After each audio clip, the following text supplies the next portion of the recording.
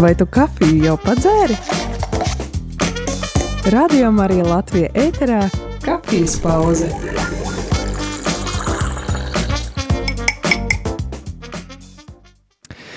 Lai ir slavēts Jēzus Kristus, mīļo Radio Marija Latvija klausītāji, esi sveicināts trešdienā 15. novembrī. Māris Veliks šeit pie mikrofona un pie studijas pults. Ir valsts svētku nedēļa un jau pēc dažām dienām svinēsim 18. novembri mūsu Latvijas proklamēšanas svētkus. Šis ir laiks, kas mums kristiešiem var būt atgādinājums un arī likt pārdomāt to, vai pietiekami uzņemamies garīgo atbildību par mūsu valsti. Tādēļ šoreiz raidījuma tēma ir Lūgšana par Latviju.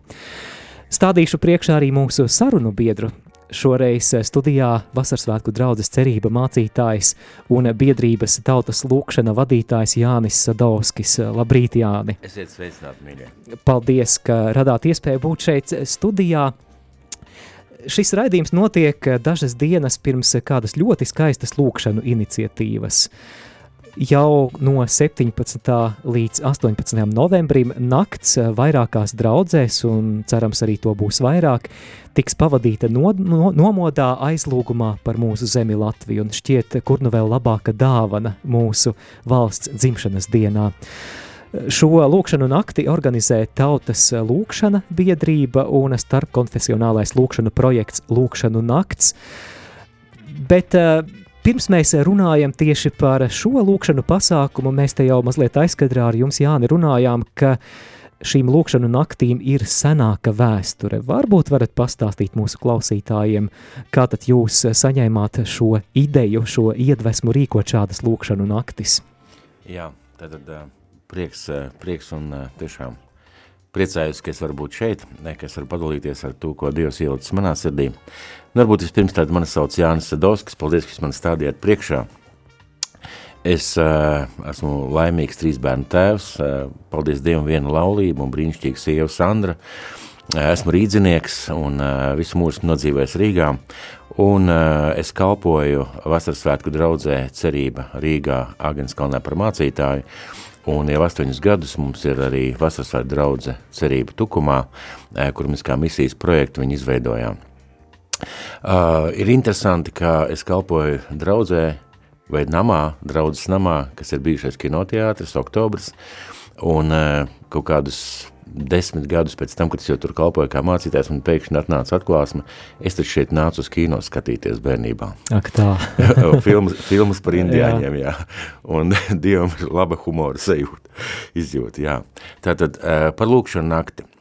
Vispirms gribētu teikt tā, ka esmu ļoti satvēris un arī esmu pārliecinājies un zinu, un tā ir man pieredze, mans dzīvesveids. Es esmu cilvēks, kurš meklē savā dzīvē Dievu, kurš cenšas lūgt, meklēt, iedziļināties Dievā, Dieva vārdā. Un es esmu sapratis arī to, cik svarīgi ir, ka tā lūgšana ir īsta, dzīva, patiesa, ka viņa nav tāda reliģioza vai vienkārši pienākuma pēc. Un daudzus gadus atpakaļ, tiešām daudz, kaut kāds 15-16 gadus atpakaļ, mēs pieņēmām lēmumu draudzē, man bija tāda iniciatīva, rīkosim lūgšanu nakti, jo bija kaut kādi jautājumi, kas bija pilnīgi skaidri jāizlūdz Dievam. Ja? Un reizēm ir tāda sajūta, ka tu nevari viens pats to izdarīt, vai tev pietrūkst laika, un pietrūkst varbūt iespēju, un visādas citādas lietas. Un mēs sarīkojām pirmo lūgšanu nakti. Uzreiz gribu pateikt, ka es biju dzirdējis, ka cilvēki reizēm lūdz par nakti. Man nebija tādas pieredzes. Es nebiju nekad piedalījies tādā pasākumā, un tas man vēlreiz runā par to, ka tā ir bijusi Dieva iniciatīva. Un šajā lūgšana naktī es stāvēju skatuves, un es runāju par kādām lietām, un es nezinu, kā jūs radio klausītāji, bet es ticu, un es zinu, ka Dievs ir dzīvs, ka viņš runā ļoti caur dažādām lietām, caur dabu, caur notikumiem, caur cilvēkiem. Un es stāvēju šīs skatuves, un es runāju par to, cik svarīgi, ka mēs šobrīd tiešām apstājamies Dievu priekšā un noliecamies viņu priekšā un lūdzam. Un es redzu un dzirdu savā prātā tādu vīziju, jeb tādu kā ainu, un man galvā skan dziesma, ko dziedāja kādreiz Ieva Akurātere, cik būs uguņu uz katra kalna, tik mēs ilgi dzīvosim. Un tajā mirklī mani piemeklēja atklāsme, ka šī dziesma atbilst patiesībai tajā ziņā, ka ka cik būs lūkšanu uz katra kalna. Un kalni neapšaubāmē garīgā nozīmē ir vietas, tas ir draudzes, lūkšana grupas vietas, kur cilvēki sapulcējas kā Dieva bērni. Un tā doma bija pilnīgi skaidra, tātad cik būs lūkšana uz katra kalna, cik draudzes vienot lūks un lūks kopā un lūks, teiksim, stipri par Latviju, tik ilgi Latvija ir pastāvēs. Jo mēs jau ļoti labi zinām, ka ne ar spēku, ne ar varu, ne ar savu zobanu, ne ar savu gudrību, paldies Dievam par to visu, bet tā netiek izcīnīta uzvara, tā netiek izcīnīta brīva valsts. Un, ja mēs skatāmies atpakaļ uz Latvijas valsts dzimšanu, es nezinu, kā jūs, mīļie, bet esmu redzējis filmas, nedaudz pasakojis līdz tam un papētījis, tā stīga ir ārkārtīgi trausla. Viena cilvēka neveiksma vai viena cilvēka neizdošanās, vai taisn otrādi viena cilvēka izdošanās atnes mums brīvību. Tā līnija, kā Latvija kļuva par brīvu valsti, ir ārkārtīgi trausla un var burtiski redzēt Dieva roku. Un mana personīgā pārliecība ir, ka tiešām ir tā, cik cilvēki iestāsies par zemi, tik mēs arī dzīvosim brīvā un neatkarīgā valstī, un tik arī mūsu valsts pastāvēs. Un ne jau pa velti, paldies Dievam, mūsu valstī ir himna, Dievs svētī Latviju. Un ļoti pareizi vārdi, ļoti pareizs skatījums, ļoti pareizs akcents.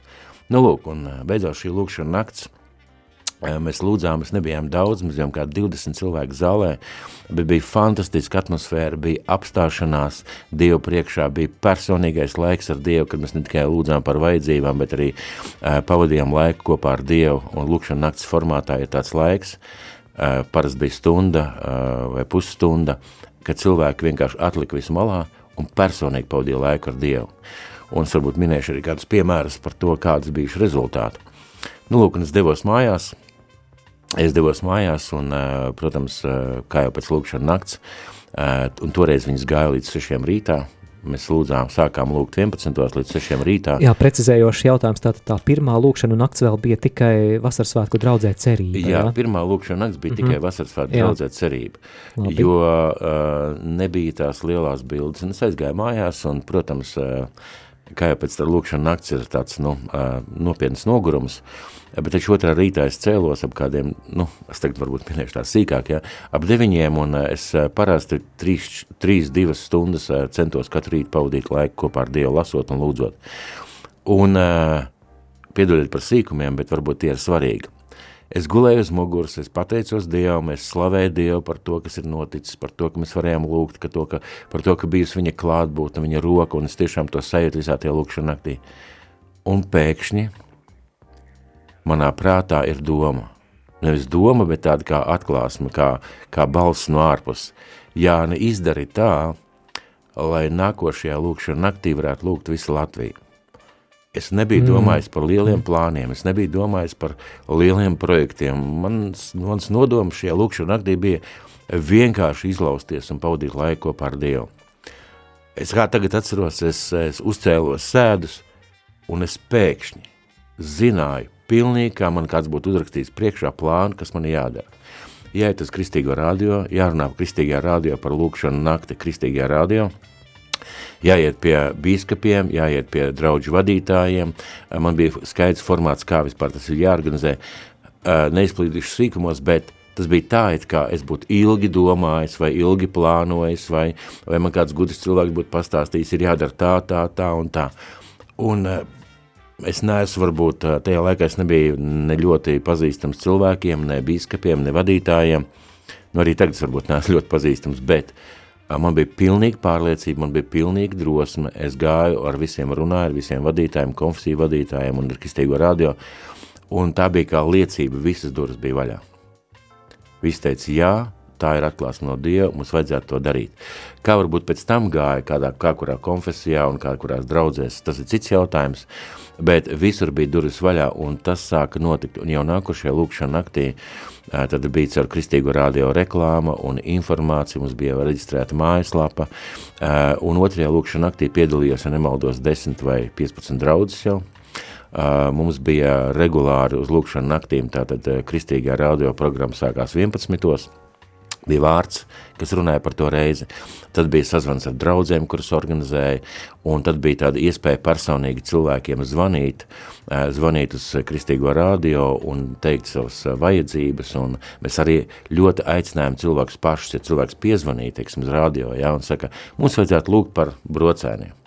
Mēs uzreiz teicām, lieliski, mēs piekrītam. Lūdziet, jūs. Jā. Un tādā veidā cilvēki paši tik ļoti iesaistīti lūkšanās. Un šīs te lūkšanu naktis Kristīgajā radio gāja līdz 3:00. Un paralēli tas gāja arī draudzēs. Ja? Apmēram tika dots tāds centrālais vārds, centrālā ideja, par ko mēs lūdzam. Ja? Un tad uzreiz varbūt jodās jautājums ārpus atklāsmes, ja? Kāpēc tad naktī? Man ir uzdevuši ļoti daudz jautājumu. Jā, naktī nav viegli. Naktī nav viegli, un man ir teikuši, bet kāpēc nevar lūgt pa dienu?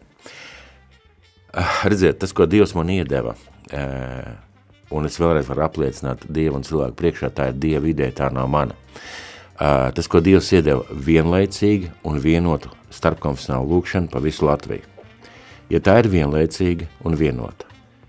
Jautājums, sakiet, vai gada laikā ir kāda diena, kad kādā draudzē kaut kas nenotiktu? Tādu būtu grūti atrast. Neatrast. Jā. Patiesībā neatrast. Un būtu vajadzīga ļoti liela organizācija, lai atliktu, lai sakārtotu plānošanu milzīgi. Mīļie, nakts visiem ir brīva. Nakts visiem ir brīva, visu konfesiju cilvēkiem, visu pārliecību cilvēkiem, visiem ir brīva. Jautājums ir, vai tas gatavs pieslēgties, un jautājums, vai tas gatavs kopā ar visiem pāriem lūgt. Lūk, un tieši tāpēc nakts, jo, protams, ka dienā ir vieglāk. Dienā ir ērtāk, bet es personīgi zinu, ka Dieva vārds arī saka, ka kā Pāvils teica, es katru dienu savu miesu situ krustā. Mīļā, lūkšana ļoti bieži ir cīņa. Un es personīgi ļoti zinu, ka Dievs novērtē mūsu upurus. Un tad, kad mēs lūdzam naktī, tas ir upuris. Tas nav tā, draudzē rīkoja lūkšanu vakar, es pievienojos, paslavēju, palūdzu, teiksim, slavu Dievu, aleluja, bija brīnišķīgs laiks. Un tas, kas notiek, un patiesībā kāds ir tas aicinājums, ka mēs nākam uz lūkšanu nakti ar atvērtu sirdi, Dievs, man tevi vajag. Es tevi gribu piedzīvot, es tevi gribu sajust, es gribu nonākt tavā priekšā, tavā svētajā namā, ja tā varētu teikt. Un es vēlos, Dievs, lai tu kaut ko dari. Un, ja cilvēks nāk ar tādu sirds lūkšanu naktī, viņš noteikti arī piedzīvo. Lūkšana naktī parasti mums ir slavēšana, mēs slavējam un pateicamies Dievam, ir tāda īsa uzruna, un pēc tam ir vienmēr personiskais laiks. Personiskais laiks, kad skan vienkārši mūzika, tiek izslēgtas gaismas, jo man personīgā pieredze tāda. Cilvēks sanāk kopā, varbūt pusstundu padzied slavu dziesmas Dievam, pielūdz Dievu un ķerās pie lūkšanām, pie visām savām vajadzībām. Viena pēc otras, un daudz vajadzību. Bet arī Dievvārds māca, pirms jūs lūdziet par kādām citām lietām, sagatavojiet savu sirdi, attīriet savu sirdi. Un tieši tāpēc katrā lūkšana naktī ir tas zīmīgais, ir tas īpašais, varbūt ir kāda pusstunda, skan mūzika, tiek izslēgta gaisma, un cilvēki personīgi pavada laiku ar Dievu.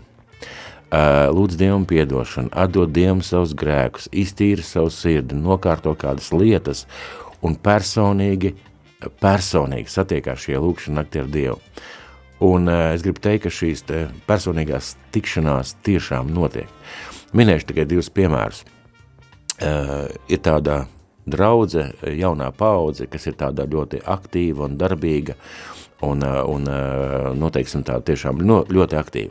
Un kādā lūkšana naktī pie mums bija kāds slavēšanas vadītājs, mūziķis no šīs te draudzes, un viņa draudzē notiek ļoti daudz slavēšanu, pielūgsmes vakar un brīnišķīgi tādu vakar un tam līdzīgi. Un ir tāda slava un pielūgsmes, lūdzam slavējam Dievu, mēs pateicamies viņam, un tad ir personīgais laiks. Un tas tā ir kā norauta bremzes, un paiet šī stunda, kad mēs katrs personīgi, kurš guļ uz savu vaigu, kurš iznāk altāra priekšā, kurš vienkārši savā krēslā vienkārši paliek, un pavada šo laiku personīgi ar Dievu. Un pēc šīs te personīgā laika šis puisis kurš nebija zaļais nekāds iesācējs, kurš bija jau izgājis daudzām lietām cauri un pieradis slavēt un pateikties, un daudzos vakaros bija piedalījies, viņš pienāca pie manis ar asarām acīs, viņš teica, Jāni, es lūkšanu vakarās vienmēr esmu kapājis, vienmēr esmu devis. Šī ir pirmā reize, kad es varēju apstāties un pabūt ar Dievu. Tas likās tik vērtīgi, un tieši tāpēc ir šis personīgais laiks. Nākošā lieta, atkal kāda liecība no kādas citas draudzes, ko man pēc tam stāstīja mācītāji, uz viņu draudzi atnāca kādi, pa cik ir lūkšana naktī ir reklāma, tiek reklamēts tātad šis te lūkšana nakts tiek reklamēta un cilvēki tiek aicināti uz draudzi, kurā tajā pilsētā notiek, un uz kādu draudzi atnāca kāds jauns pāris, kas nebija redzēts draudzē, un viņi piedalījās šajā te slavēšanā, pielūgsmā, un tad bija arī šis te personīgais laiks, un šī mācītāja teica, viņš saka, un mēs skatāmies, šis te jaunais pāris aiziet nometās pie altāra, un visu to nakti pavada raudādami un būdam šī altāra priekšā. Lūkšana nakts tā kā tuvojās beigām, viņi pieceļās un aiziet. Nu, paldies Dievam, cilvēki ir bijuši un tā. Pēc gada šis pāris atnāk uz lūkšanu nakti un saka, mēs daudzus gadus nevarējām tikt pie bērniņa. Pēc lūkšanu nakts tas notika un mums ir piedzimis bērniņš. Pateicība Dievam. Un viņi tā arī teica, ka viņi bija raudājuši un lūguši Dievam žēlastību, lai Dievs apžēlojas par viņu namu, par viņu ģimeni. Un tādi ir tie rezultāti. Un rezultāti ļoti daudz. Atbildētas lūkšanas, izmainītas dzīves, pieņemti lēmumi, atsacīšanās no kaut kādām lietām, teiksim, aiziešana prom no kādām lietām. Un tas arī lūkšana nakts šīs te formāts, kas ir personīgais laiks. Un tad, protams, mums ir laiks, kad mēs lūdzam par to vajadzību, kas ir šīs te lūkšana nakts galvenais moto.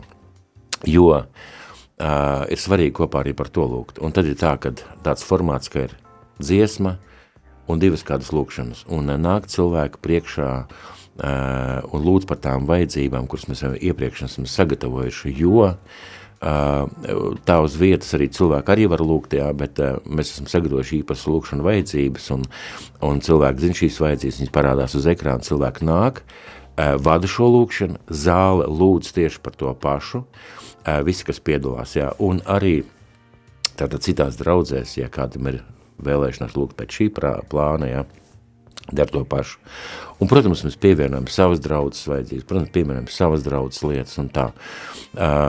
Un ir radīti video, vēl kādas lietas, un mēs beidzam parasti šo lūkšanu nakti ar atvadvārdiem, ar svētību vārdiem un ar Latvijas valsts himnu. Ja runiet par lūkšana, kas ir veltīta Latvijas valstī, tad Latvijas valsts himnu, bet tad arī uz lieldienām notiek lūkšana nakts, un tur šajā lūkšana naktī jau ir runa par attiecībām ar Dievu, par kādiem upuriem, ko mēs esam aicināti nest, par izlaušanos, par izmainītām dzīvēm, par nožēlotiem grēkiem, par to, lai līdzīgi ar Kristu mēs lieldienu rītā varētu celties augšā un teikt, ka Kristus ir man dzirdi augšām cēlies.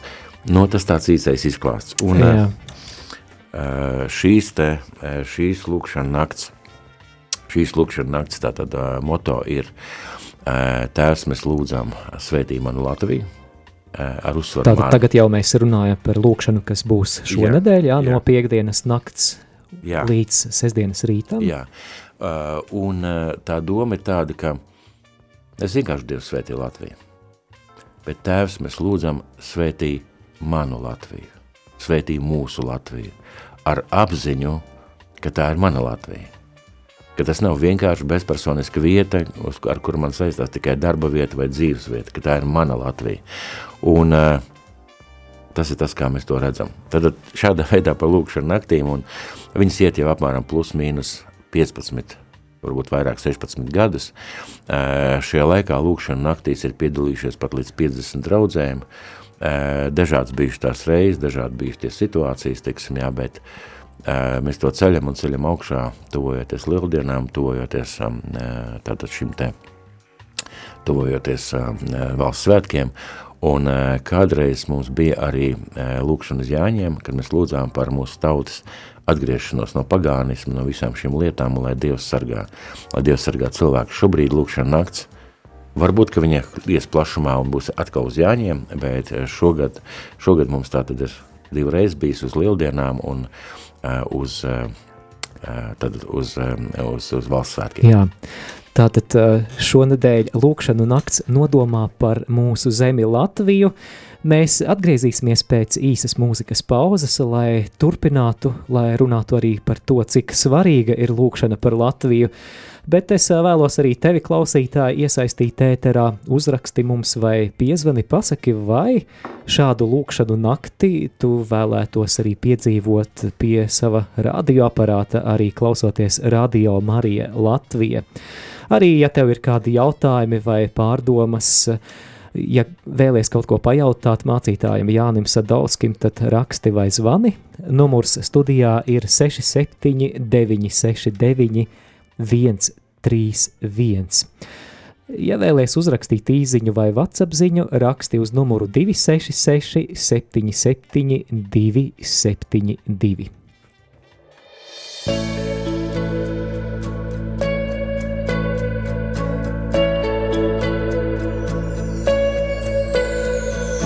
Celies un staro, jo nāk tava gaisma.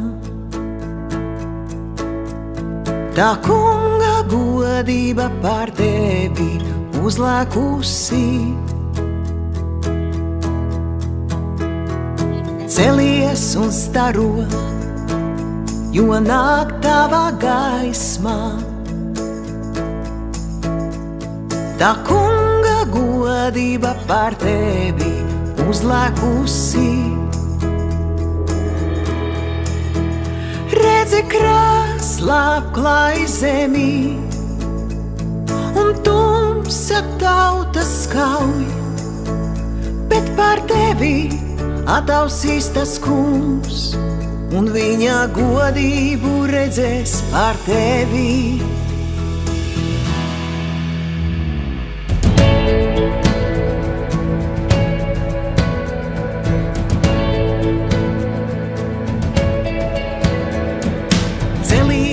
Staro, jo nāk tava gaisma. Tā kunga godība pār tevi uzlēkusi. Celies un staro, jo nāk tava gaisma. Tā kunga godība pār tevi uzlēkusi. Redzi krēslā klāj zemi, un tumsa tautas skauj, bet pār tevi atausīs tas kungs, un viņa godību redzēs pār tevi. Redzi krēslā klāj zemi,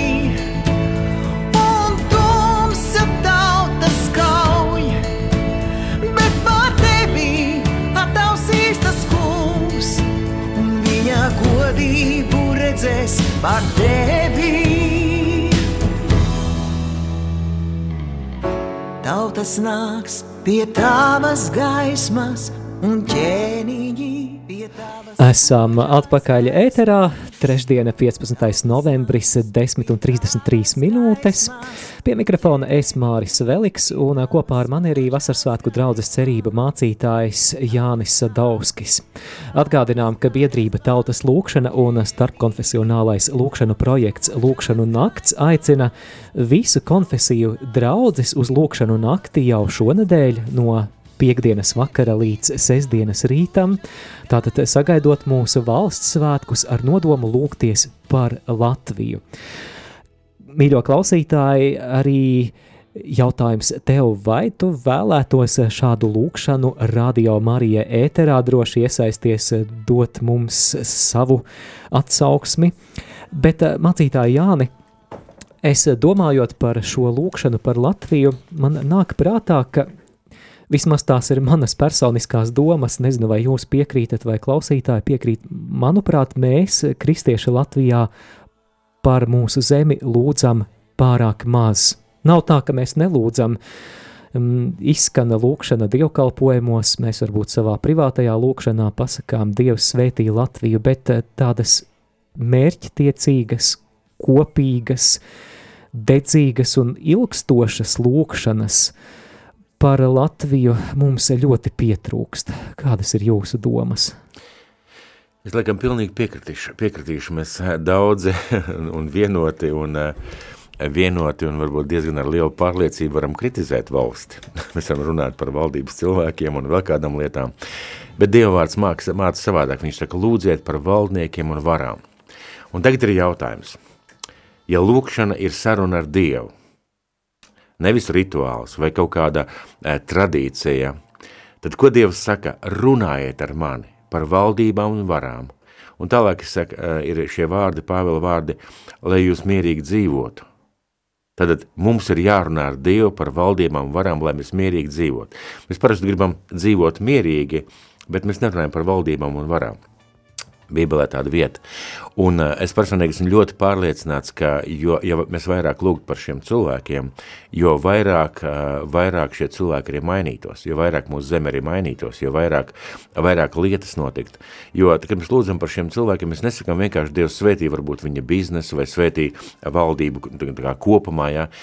Mums ir tāds konkrēts lietas, mums ir izglītība, mums ir medicīna, mums ir varbūt mūsu valsts aizsardzība, mums ir varbūt ekonomiskās lietas, mums ir arī sociālās lietas, ja? Un tām visām lietām ir ļoti svarīgi, lai Dievs tiem cilvēkiem dotu gudrību. Ja mēs tos cilvēkus lamājam vai apsaukājam vai... Un diemžēl darām to bieži. Un tas ir grēks. Jā. Īstenībā tas ir grēks. Tieši tāpat kā ir grēks teikt, mēs latvieši esam tāda skaudīga tauta. Es garīgajā pasaulē, Jēzus vārdā patiesībā noraidu vienmēr šos vārdus. Mēs esam izcila, gudra, čakla un strādīga tauta. Mums ir savas nianses, mums ir savas krāsas, mums ir varbūt sava mentalitāte, bet mēs esam Dievu veidot un Dievu radīt. Un Dievs saka, ka Dievs licis, viņš pats saka savā vārdā, ka Dievs licis visām tautām celties no vienām asinīm un dzīvot pa visu zemes virsu un nolicis vietu un laiku, kur tām dzīvot, lai tās meklētu Dievu. Tas nozīmē, ka mūsu krāsu izpratne, vieta, kurā mēs dzīvojam, varbūt kā mēs saprotam lietas, vai varbūt kaut kāds mūsu rakstura īpatnības, tā ir Dieva dāvana mums. Dieva dāvana. Un es kādreiz domāju par šo jautājumu, cik svarīgi ir lūgt par Latvijas valsti vai vienkārši turēties pie Dieva valstības. Esmu Dieva bērns, un kādreiz šī zeme beigsies, un ko tad tur daudz var, ne? Tad vienkārši tikai par Dieva valstību, par savu personīgām attiecībām ar Dievu, varbūt par draudzi. Es domāju par to lūdzu, un Dievs man deva atklāsmi. Ja iedomāsimies, ka Latvijas valsts prezidents jums uzdāvinātu, teiksim, kaut kādu dāvanu, jūs taču viņu nebāstu atvilknē. Jūs ielikt viņu plauktā, jums atnāktu ciemiņi, jūs rādītu, jūs lepotos. Jā, lūk, prezidents uzdāvināja. Jā, prezidents uzdāvināja, ja kāds būtu, teiksim, varbūt tāds, drusku uz lepnību pasīs cilvēks, tad rādītu katram ciemiņam, teiksim, vai nolikt uz galda. Dievs mums ir devis šo zemi. Dievs mums ir devis savu valodu. Dievs pārdebiski 2 reizes mums ir atgriezis mūsu valsti un pateikt, ka tas nav svarīgi, pateikt, ka tas nav nozīmīgi. Tas nozīmē, ka pateikt Dieva dāvanai vai Dievam pateikt, paldies, ka tu man uzdāvināji, bet zini, man tas nav aktuāli. Man tas galīgi nav nepieciešams vai aktuāli. Es kaut kā jau bez tā varu iztikt. Tā ir necieņa par Dievu. Un, ja Dievs mums devis šo zemi un valsti, viņš ir uzticējis atbildību. Atbildību katram cilvēkam, kas dzīvo šīs zemes, būšu tāds ļoti triviāls, ja, nemest zemē papīrus, teiksim, rūpēties par valsts izaugsmi. Ja. Mums patiesībā vajadzētu tā, ka kristietis ieiet kādā vietā, pēc viņa ieiešanas šajā vietā, šī vieta paliek labāka. Ja tur kaut ko var uzlabot, tur kaut ko var satīrīt, tur var kaut ko savākt, viņai vajadzētu palikt labākai. Kā piemērs, mēs kādā reizē braucām ar jauniešiem ar laivām un piestājām krastā, tur, kur mēs jau tā kā taisīmies braukt projām, un krasts briesmīgi pilns ar drazām. Tas, ko mēs izdarījām, mēs jaunieši atradām maisus mūsu laivās, savācām visus šos drazas, salikām maisos un pateicām, pēc mums paliks tīrāks. Bet tās ir praktiskās lietas. Bet, mīļie, mēs zinām, ka Dieva vārds saka, ko jūs siesiet virs zemes, tas būs siets debesīs. Ko jūs atraisīsiet virs zemes, tas būs atraisīts debesīs. Tas nozīmē, ka ja es lūdzu par savu zemi, Dievs to vedz, Dievs to novērtē. Nu, tas ir tieši tāpat, kā ja jūs uzticētu kādam cilvēkam kaut ko ļoti vērtīgu, un jūs redzat, ar kādu attieksmi viņš pret to izturās. Jūs iedodat kādam cilvēkam mašīnu, un pēc kādu laiku jūs redzat šo cilvēku, braucot ar mašīnu, mašīna netīra, piemētāta, teiksim, nekopta, jums apskrietos sirds. Un tieši tāpat ir, manuprāt, ar mūsu debes tēvu. Viņš man devis zemi, devis valodu, devis mūsu kultūru, un tas ir viņa plāns un viņa griba, lai mēs par to rūpējamies, lai mēs par to iestājamies. Un kas gan var būt labākā dāvana, jeb spēcīgākā, jeb tālāk ejošākā dāvana, kā mūsu kristiešu lūgšana par mūsu zemi un par mūsu valsti. Neticīgi cilvēki to nedara, varbūt viņi rūpējas par ekonomiku, varbūt viņi rūpējas par valsts aizsardzību, varbūt viņi rūpējas par tīrību vai par sociālajām lietām. Bet, mīļie, tikai Dieva bērni var nākt Dievu priekšā ar lūgšanu par mūsu zemi. Un ja mēs to pasakam, ka to mums to nevajag, vai ka tas nav nozīmīgi, tad man gribētos teikt, tad ar kādu Dievu mēs dzīvojam, vai mēs pazīstam Dievu. Man nāk prātā arī psalma vārdi, ja kungs nesargā namu, tad velti nomodā ir sargs. Un man šķiet, tas kārdinājums mūsdienu cilvēkam bieži vien ir varbūt uzņemties atbildību par zemi, bet skatīties to tikai tādā materiālā vai sekulārā plāksnē. Es uzņemos atbildību ejot uz vēlēšanām, mēs uzņemamies atbildību par mūsu valsts drošību, rūpējoties par kaut kādu militāru alianšu uzturēšanu, kas varbūt nav slikti, bet patiešām velti sargs nomodā, ja kungs nesargā. Un te nu ir tā svarīga arī lūkšanas nozīme. Jā, un ja neviens ar kungu nerunā par valsti, tad kā tas kungs var svētīt, kā tas kungs var kaut kādā veidā palīdzēt.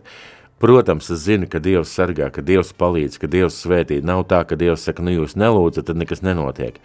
Bet tā ir absolūti kristiešu atbildība. Kristietim patiesībā vajadzētu būt, tiksim, galvai, nevis par asti, bet par galvu, kā Dievvārds saka, tādās lietās, kad iet runa par aizstāvēšanu, par aizsardzību, par labām lietām, par vērtīgām lietām, par svarīgām lietām. Un es vēlreiz gribētu atkārtot, lūkšana, manuprāt, ir spēcīgākā lieta, ko mēs varam izdarīt. Mēs varam pacelt papīru uz ielas, tā iela būs tīra, bet, manuprāt, ir daudz tālajošāk un spēcīgāk, ja es nostājos Dievu priekšā un lūdzu, lai Dievs svētī manu zemi. Un tiešām no sirds, pa īstam. Nevis varbūt tikai kādam pievienojoties, bet tā tiešām pa īstam. Tieši tāpat kā par mūsu ģimenēm, tieši tāpat kā par mūsu bērniem, ka mēs lūdzam pa īstam, un es domāju, ka Dievs redz, Dievs novērtē, un Dievs arī dara, un Dievs arī dara. Mums klausītāja Sarmīte ir uzrakstījusi: labdien, paldies Jānim Sadovskim par lūkšanu naktīm. Esmu attālināti piedalījusies pirmajā un lielākajā daļā lūkšanu naktīs, īpaši pirmajos gados, jo mans radio bija Latvijas kristīgais radio. Šīs lūkšanas bija īpašas un ļoti gaidītas, lai Dievs svētī Latviju. Pateicībā Sarmīte. Paldies, Sarmīte. Un tad vēl arī kāda ziņa. Slavēts Kristus. Nesen redzēju sapni, ticu, ka tas bija Dieva iedvesmots, kas sasaucas ar to, ko mācītājs Jānis teica. Sapnī redzēja cilvēkus, kas gāja pāri šķēršļiem, bet nekas viņiem nekaitēja. Tad sapratu sapnī, ka tie cilvēki bija no pagātnes, kas gāja par brīvo Latviju. Un tas, ka viņiem nekas nekaitēja, sapratu sapnī, ir Dieva brīnums. Arī sapnī bija atziņa, ka tam, ka Latvija ir brīva, ir īpašs Dieva nodoms, kāds anonīms klausītājs raksta.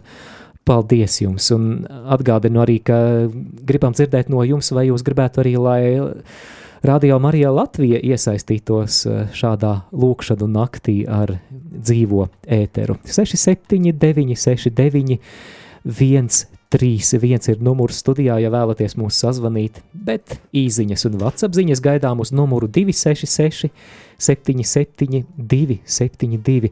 Mācītāji Jāni, man nāk prātā arī rakstu vietas, kur Dievs aicina būt par sargiem uz mūra. Un man šķiet arī tas ir tas, uz ko mēs kā kristieši esam aicināti būt par šiem sargiem uz mūra garīgā nozīmē par Latviju. Bet varbūt Turpinot šo tēmu, lūkšana par Latviju, kas ir tie galvenie izaicinājumi, ko šobrīd jūs redzat Latvijā un kas noteikti būtu jāceļ Dieva priekšā? Pirmām kārtām, es nezinu, vai cilvēki nedaudz, es varbūt ziņās ļoti neiedziļinos, bet mēs braucam uz Ukrainu, palīdzam Ukraiņu cilvēkiem. Mēs jau pusotru gadu vācam ziedojumus un sūtam Ukrainas draudžu atbalstam, kas ir tieši piefrontes zonā. Un mēs esam iesaistīti, mūsu draudzi ir iesaistīti tādā projektā, ko mēs saucam par ūdens krūze, augsta ūdens krūze. Mēs to uz Ziemassvētkiem vedīsim pārtikas un dāvanu pakas draudžu mācītāji, kas ir piefrontes zonā, un viņi nes lielus upurus, un par viņiem varbūt tā īsti neviens neparūpējās. Un es nedaudz pasakojos līdzi politiskiem notikumiem, gan šeit, Krievija, Ukraina, ka viss, kas saistīts ar to, gan šobrīd mēs zinām, kas notiek Gazas zonā un ar Izraēlu. Es nezinu, mīļie draugi, vai jūs esat kādreiz par to domājuši, bet skatoties to visu, es ieraudzīju, cik tas viss ir ļoti subjektīvi, ka viss notiek ļoti personiski un subjektīvi. Kādam ienāca prātā, ka vajadzētu nobombardēt Izraēlu? Ņēma un nobombardēja. Kādam iznāca prātā, ka vajadzētu atbalstīt šos Hamas kaujiniekus? Viņi ņēma un atbalstīja. Putins izdomāja gandrīz vienpersoniski, ka viņam nepatīk Ukraina un ka viņam jāpaceļ savs politiskais reitings, iekarojot Ukrainu. Un viņš ņem un to dara. Un es personīgi neesmu cilvēks, kas ir konspirācijas teorija piekritējis, ka augšā sēž kaut kādi 5, 6, 7 cilvēki un lemj, kā tad mēs bīdīsim tagad pasauli. Un pat ja tā būtu, tas viss ir ļoti subjektīvi un ļoti trausli. Viena cilvēka lēmums var kaut ko izmainīt, kaut kas var notikt, kaut kas tāds, ko vispār pat nevar iedomāties. Mēs to redzam gan šajos abos karos un vispār šobrīd politiskajā situācijā arī pasaulē. Un Latvija ir visā tajā.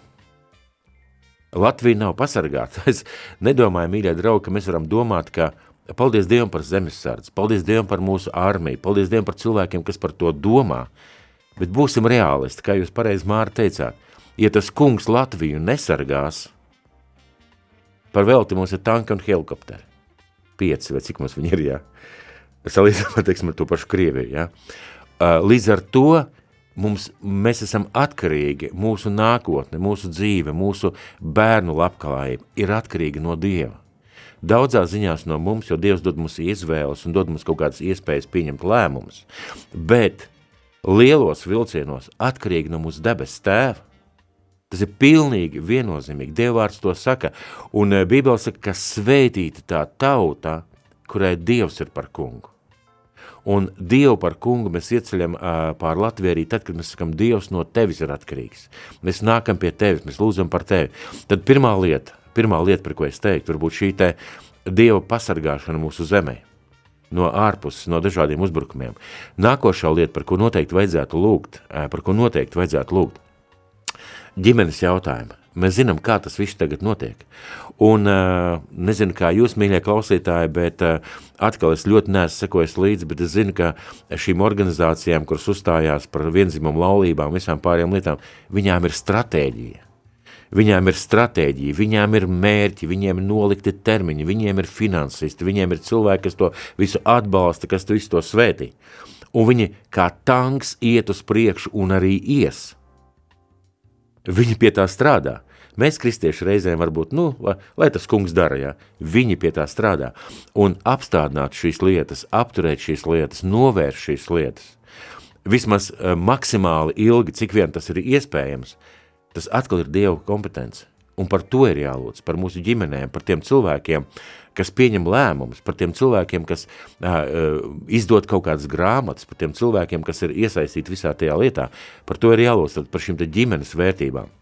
Nākošā mīļa lieta, teiksim, mūsu izglītības sistēma. Ja? Mēs redzam visu laiku kaut kādas šūpošanos, tad darīsim tā. Un mēs varam tikai klausīties, jā, Somijā ir ļoti laba izglītības sistēma, Igaunija ir izraušies, viņiem arī tur labi. Kad mēs to izdarīsim? Tas nozīmē, ka man ir jālūdz par šiem izglītības cilvēkiem, lai Dievs viņiem palīdz pieņemt pareizes un gudrus lēmumus. Tālāk, mūsu ekonomika, ja? Lai Dievs svētī mūsu ekonomiku, lai Dievs svētī tos uzņēmējus, kā, jā, mums te sanāca neliela improvizēta muzikāla pauzīte ēterā, bet turpinām sarunu. Jā. Jā, kas vēl būtu tās svarīgās tēmas, par kurām lūgt? Jā, tātad mūsu ekonomika, mūsu uzņēmēji, izglītības sistēma, sociālā sistēma. Vēl nākošā lieta, vai mēs mūsu draudžu vadītājus, bīskapus un mācītājus uzskatām par valsts sastāvdaļu? Neapšaubām. No viņiem ir ļoti daudz, kas atkarīgs. Mēs lūdzam par bīskapiem, mēs lūdzam par vadītājiem, mēs lūdzam par mācītājiem. Nākošā lieta, Latvijā ir pietiekoši daudz draudzes. Un man lielais jautājums, kāpēc tā notiek, ka ir tik daudz draudzes un mēs tik maz iespaidojam sabiedrību? Kāpēc nav tā, kā Bībelē saka, ka jūs esat zemes sāls, jūs esat gaisma? Mums aicināt lūgt arī par draudzēm, kas ir Latvijā, lai viņas savās pilsētās, savos novados nes šo gaismu. Un ir ļoti daudz tādas lietas, jūs varat paņemt kaut vai pēc ministriem, saskaitīt pēc ministriem, visas tās sfēras, kas ir, teiksim, jā. Atkal nākošā lieta. Šobrīd iet runa par to, ka ļoti daudzas slimnīcas ir pilnas ar Covid slimiem cilvēkiem. Vai tiešām mums būtu jāsagaida atkal nākušais Covid vilnis, lai pēc tam teikt, gan ir slikti. Par to ir jālūdz. Ir ļoti, ļoti daudz lietas, un mēs mūsu mājaslapā ievietosim, un mājaslapa saucās lūkšananakts.lv. Mēs ievietosim šīs te lūkšana vajadzības, kuras mēs tā kā piedāvājam. Mēs iedosim arī kristīgiem šim te radio Mariju, arī jūs varat izmantot, ja vēlaties. Mīļie draugi, un ir ļoti daudz tādas lietas, es pat nevaru uzskaitīt, teiksim, jā, tas ir bīskapi, vadītāji, ministri, valsts aizsardzība, vēl kāda lieta. Gadus 15-20 atpakaļ mēs bijām pār pa 2 miljoni. Šobrīd mēs esam palikuši 1,5 miljonu. Jā, un šī brīža demogrāfijas tendences ir visai biedējošas. Tieši tā. Mums ir jālūdz par to, lai ir kaut kādas ekonomiskas un sociālas pamats šīm ģimenēm, lai tad ir nauda, kā palīdzēt šīm ģimenēm, un lai dzimst bērni. Un mums ir ļoti daudz vajadzības. Un, mīļie draugi, mana personīgā pieredze ir skumji, garlaicīgi un vientuļi lūgt Dievu ir tad, kad tu lūdz tikai par sevi, par savām vajadzībām. Un šāda lūkšana mūs izkaltē, viņa mūs izsausina. Un mēs pieceļamies no šīs lūkšanas nevis uzpildījušies, nevis tiešām Dievu lūguši, bet zināmā mērā, kā tādi sausiņi. Kad tu sāc nopietni lūgt par kādu cilvēku, vai šajā gadījumā par Latviju, par tām lietām, Dievs tev dos domas, Dievs tev dos idejas, Dievs tev dos, ieraudzīt, kādas ir tās vajadzības. Un viss, par ko tas neapmierināts. Lūdz Dievu par to. Un Dievs saka, ka viņš dos. Un šeit es gribētu atgriezties pie Mateja evaņģēlija. Jēzus runā saviem mācekļiem, un viņš daudz runā par dažādām lietām, un tad viņš saka tādus interesants vārdus. Mateja evaņģēlijas 18. nodaļa un 18.19. pants. Varat atvērt kopā ar mani, kādam ir iespēja, vai varbūt vienkārši pierakstīt, tad Mateja 18 un 19. pants. Patiesi es jums saku, ko vien virs zemes jūs siesiet, tas būs siets arī debesīs. Ko vien jūs virs zemes atraisīsiet, tas būs atraisīts arī debesīs. Un 19. pants. Jēzus rīcībā bija 3 gadi. Un katrs vārds, ko viņš teica, paņēma kaut kādu laiku, sekundes kaut kādas. Un viņš kā Dieva dēls zināja laika vērtību. Tad padomājiet, cik ļoti viņš gribēja uzsvērt kādu jautājumu, kad viņš pasaka šo vārdu. 19. pants. Atkal es jums saku. Tā kā, papildus vēl, lūdzu ieklausieties manī. Ja 2 no jums virs zemes ir vienā prātā kaut kādas lietas dēļ, ko tie gribu lūgt, tad mans debes tēvs tiem to dos. Lūkšana nakts vīzija, vienlaicīgi vienota starpkonfesionāla lūkšana visā Latvijas teritorijā. Jā, varbūt pakomentējiet vairāk, tātad vienlaicīgi vienota starpkonfesionāla lūkšana visā Latvijas teritorijā. Kāpēc ir tā svarīgi, lai tas ir laiks, tā ir viena nakts, kad zini, ka paralēli kaut kur kaimiņu draudzē lūdz, kāpēc nepietiek tā, ka katrs savā datumā? Šeit vienam rakstīts. ja divi no jums virs zemes ir vienā prātā kaut kādas lietas dēļ, ko tie grib lūgt, tad mans debes tēvs tiem to dos. Manuprāt, šis pāns runā pats par sevi. Protams, ka mēs varam teikt, Jāni, jūs lūdziet lūkšanu naktī, es lūkšu pēc 2 dienām no rīta, arī tas ir svarīgi. Bet man ir jautājums, pasakiet man vienu garīgu iemeslu, kāpēc nevarētu vienoties un vienlaicīgi lūgt? Mēs neatradīsim. Mēs varam izdomāt kādu iemeslu, man nāk miegs, man rīt jāiet uz darbu, man nav mana tradīcija vakaros, teiksim, es jau 9 eju gulēt. Lūkšana nakts notiek vienmēr piekdienas vakaros, un sestdienas diena, kad mēs varam izgulēties, varbūt izņemot tos cilvēkus, kas strādā. Bet goda vārds, tas kungs teica, ka ja mēs nesam upurus un upuri atnes Dieva klātbūtni un lūkšana nakts, jeb lūkšana naktī, tas ir upuris. Ja mēs atceramies, mīļie draugi, to pašu pravietu Eliju, kad viņš bija nogalinājis šo 400 praviešus, un tagad viņam jāpierāda, ka ir Dievs, tur mēs zinām to stāstu, tur bāla pravieši, tur visu dienu kaut ko dara, un tad Elija, ko viņš izdara? Viņš paņem uzceļ altāri, viņš izroka apkārt grāvi, viņš uzliek malku, un tad, ko viņš izdara? Viņš uzliek upuri, un pēc tam aplēja ar ūdeni vēl. Un Dievs vienmēr atnāk uz upuri. Ja viņš nebūtu uzlicis šo upuri, nebūtu nekāds uguns. Bet man lielais jautājums, kāpēc Elija to darīja? Mēs varētu teikt, lai pierādītu, ka viņš ir Dieva pravietis. Nē. Tu nenostāsies pret 400 bāla praviešiem, lai pateiktu, ziniet, pamēģiniet man noticēt, ka esmu Dieva pravietis. Viņš dega par tautu. Un tad, kad viņš iet runāt ar Dievu šajā alā un visu to ceļu, ko viņš saka, teiksim, esmu degtin dedzis. Par ko? Par sevi? Viņš dega par tautu. Un par tautu viņš uzlika šo upuri, par tautu viņš piesauca Dievu. Varētu teikt, viņš ņēma dzīvību, kā Dāvids saka, es ņēmu savu dzīvību savā dūrē, un viņš izlika patiesībā visu sevi, riskēja ar savu dzīvību, ar savu autoritāti, tautas dēļ. Un uguns nāca.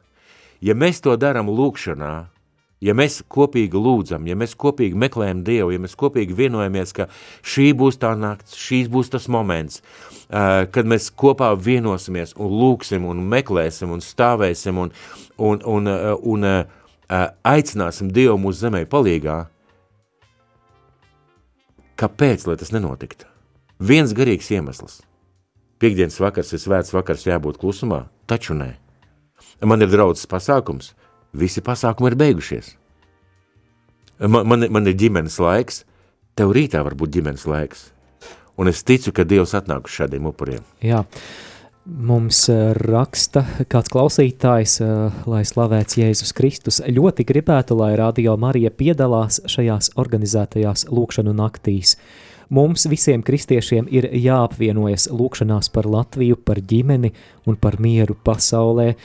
Klausītāji, gaidām vēl no jums ziņas, kuri vēl būtu gatavi jau šo piekdienu, naktī uz sestdienu, pievienoties lūkšanā par Latviju, kuri no jums vēlētos, lai mēs arī pārkārtotu ēteru un arī nodrošinātu dzīvo lūkšanu šeit radio ēterā, droši iesaisties ēterā, bet mums tikai dažas minūtes ir atlikušas līdz ētera beigām. Piedalīties šajā lūkšanu naktī jūs aicināt visu konfesiju draudzes, lūkšanu grupas, un šobrīd mūs klausās cilvēki, kuri ir kādās lūkšanu grupās, droši vien šajā brīdī mūs arī klausās kādi draudžu gani, kādi priesteri vai mācītāji, jūsu aicinājums viņiem. Mīļie draugi, brāļi un māsas, es gribētu jūs aicināt, varbūt pārkāpt pāri savam kalendāram, pārkāpt pāri varbūt savām lietām, ko mēs esam ieplānojuši darīt, un pārkāpt pāri varbūt tam aizspriedumam, to jau aicina vasarsvēt draudžu mācītājs. Viņi tādi ļoti pagaisu, un mēs jau tādi nosvērt. Pārkāpt tam pāri. Paskaties uz Latviju, noliec savu priekšā, ja tev ir iespējams Latvijas karti, un mēģini ieraudzīt, ka Dievs ir bijis žēlīgs, un viņš mums visu to ir devis. Bet tā ir tava atbildība, arī tava atbildība, sargāt šo zemi, rūpēties par viņu. Un lūkšana Dievu priekšā ir vistiešākā veidā stāvēšana, aizsardzība un palīdzība Latvijai. Uzdot sev jautājumu, kādu tu gribi redzēt nākotnē Latviju? Un, ja tu to saproti, kā tu gribētu redzēt nākotnē Latviju, tad tev arī vajadzētu saprast, ka tas ir atkarīgs arī no tevis. Un es jau arī liecināju un teicu, mums vajadzētu nolikt malā varbūt mūsu kaut kādu konfesiju aizspriedumus vai vēl kaut ko. Ja? Un es jau teicu, esmu gājis pie visiem vadītājiem, visi ir teikuši jā, mēs piekrītam, jā. Pēc tam ikdienas rūpes un vēl kaut kas pamazām to ir apstādinājis, ir notikuši ļoti daudz labas lūkšana naktis, dažādās draudzēs, dažādās konfesijās. Cilvēki bijuši iepriecināti, svētīti, bet spēr šo soli, padomā par Ēliju kā piemēru un spēr šo soli. Un atceries, ka Dievs vienmēr atnāk uz upuri, kas ir no sirds pa īstam un par tām vērtībām, par kurām Dievs stāv. Lai mūsu dziesma, jeb šī mūsu lūkšana Dievs svētī Latviju, nav vienkārši dziesma, lai viņa ir piepildīta ar saturu. Tāpēc tev gribētu aicināt.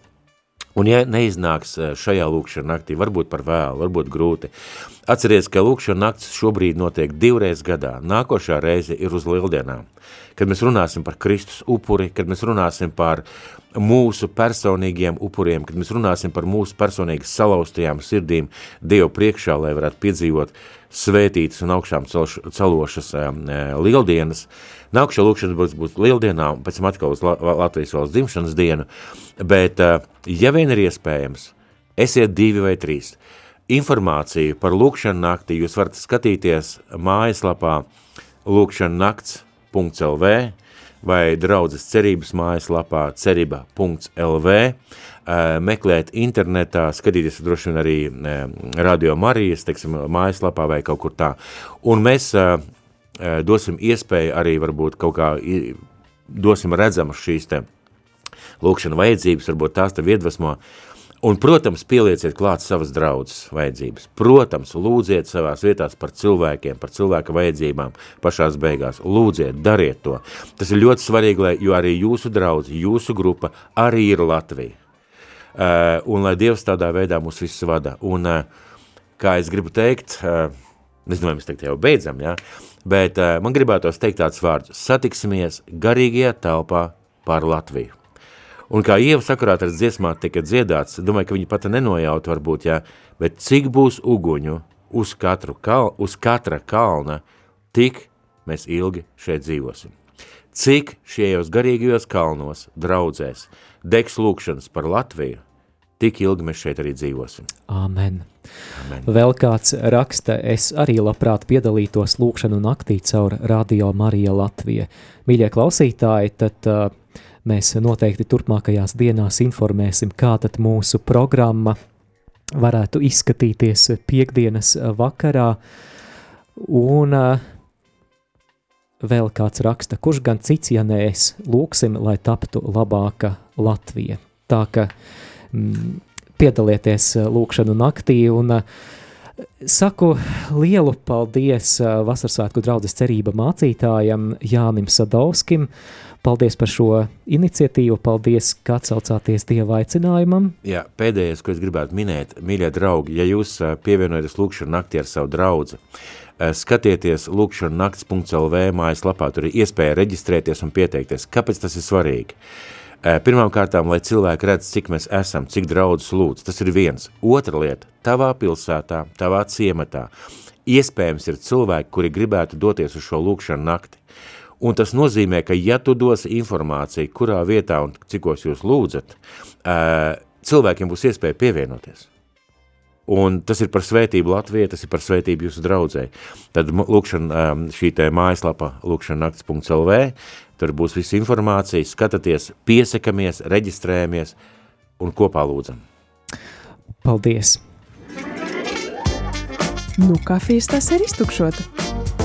Šis bija raidījums Kafijas pauze.